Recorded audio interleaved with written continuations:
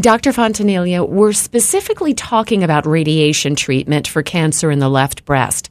Why is that an issue? In trying to do radiation treatment, in order to replace a mastectomy in terms of treatment for breast cancer, a woman would have lumpectomy where the tumor itself was removed and the entire breast would be treated with radiation.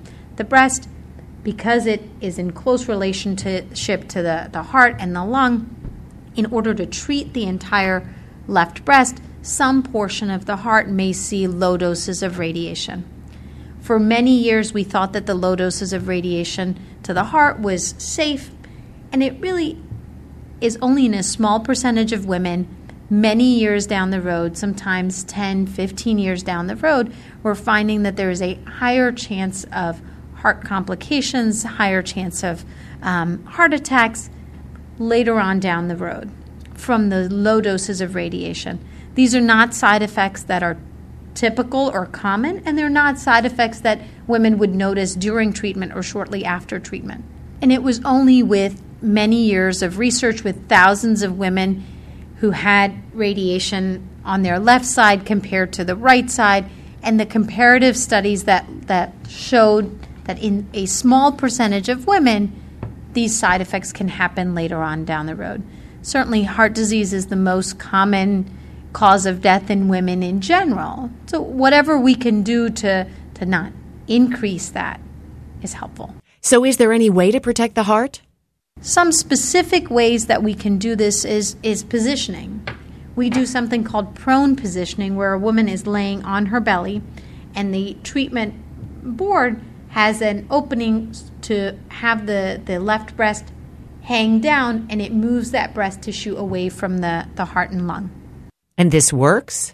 It's something that works for many women, particularly women who have larger breasts. It tends to be a appropriate positioning of for the breast.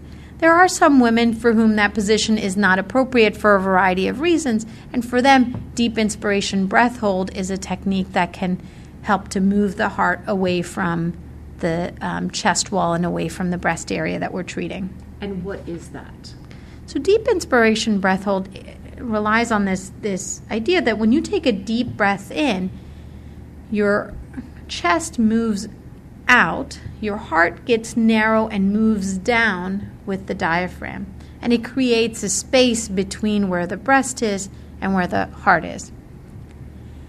When we have women use the deep inspiration breath hold, there is a specialized process and equipment where they could see how deeply they're taking a deep breath and holding it for about 20 seconds at a time. And the treatment machine is only on during that time when they're holding the breath. They can see when they're holding the breath at the right amount, and we can see it. So if they let go of their breath, the treatment stops. If they feel like they need a break, they can simply exhale, and the treatment stops. Does it take long to learn the breathing technique? Typically, it takes most women about 30 minutes of coaching to get used to this process. And we've had women, who are younger, older, in good health, and with some comorbidities. Most women seem to tolerate this very well. Not everyone, but many women do. And can you keep a close watch on things during treatment? It actually is something we can see very well. So each time that we design a radiation treatment plan for each individual woman, I have a CAT scan, a computer image of exactly what we're treating. I can see the heart, I can see the lung, I can see the breast tissue.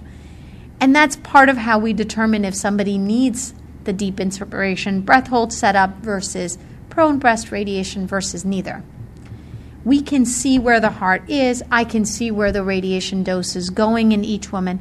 And there is very good research that shows that using deep inspiration breath hold moves the heart out of the way. So just some simple breathing can keep your heart safe. Wonderful. Thanks so much, Dr. Fontanilla.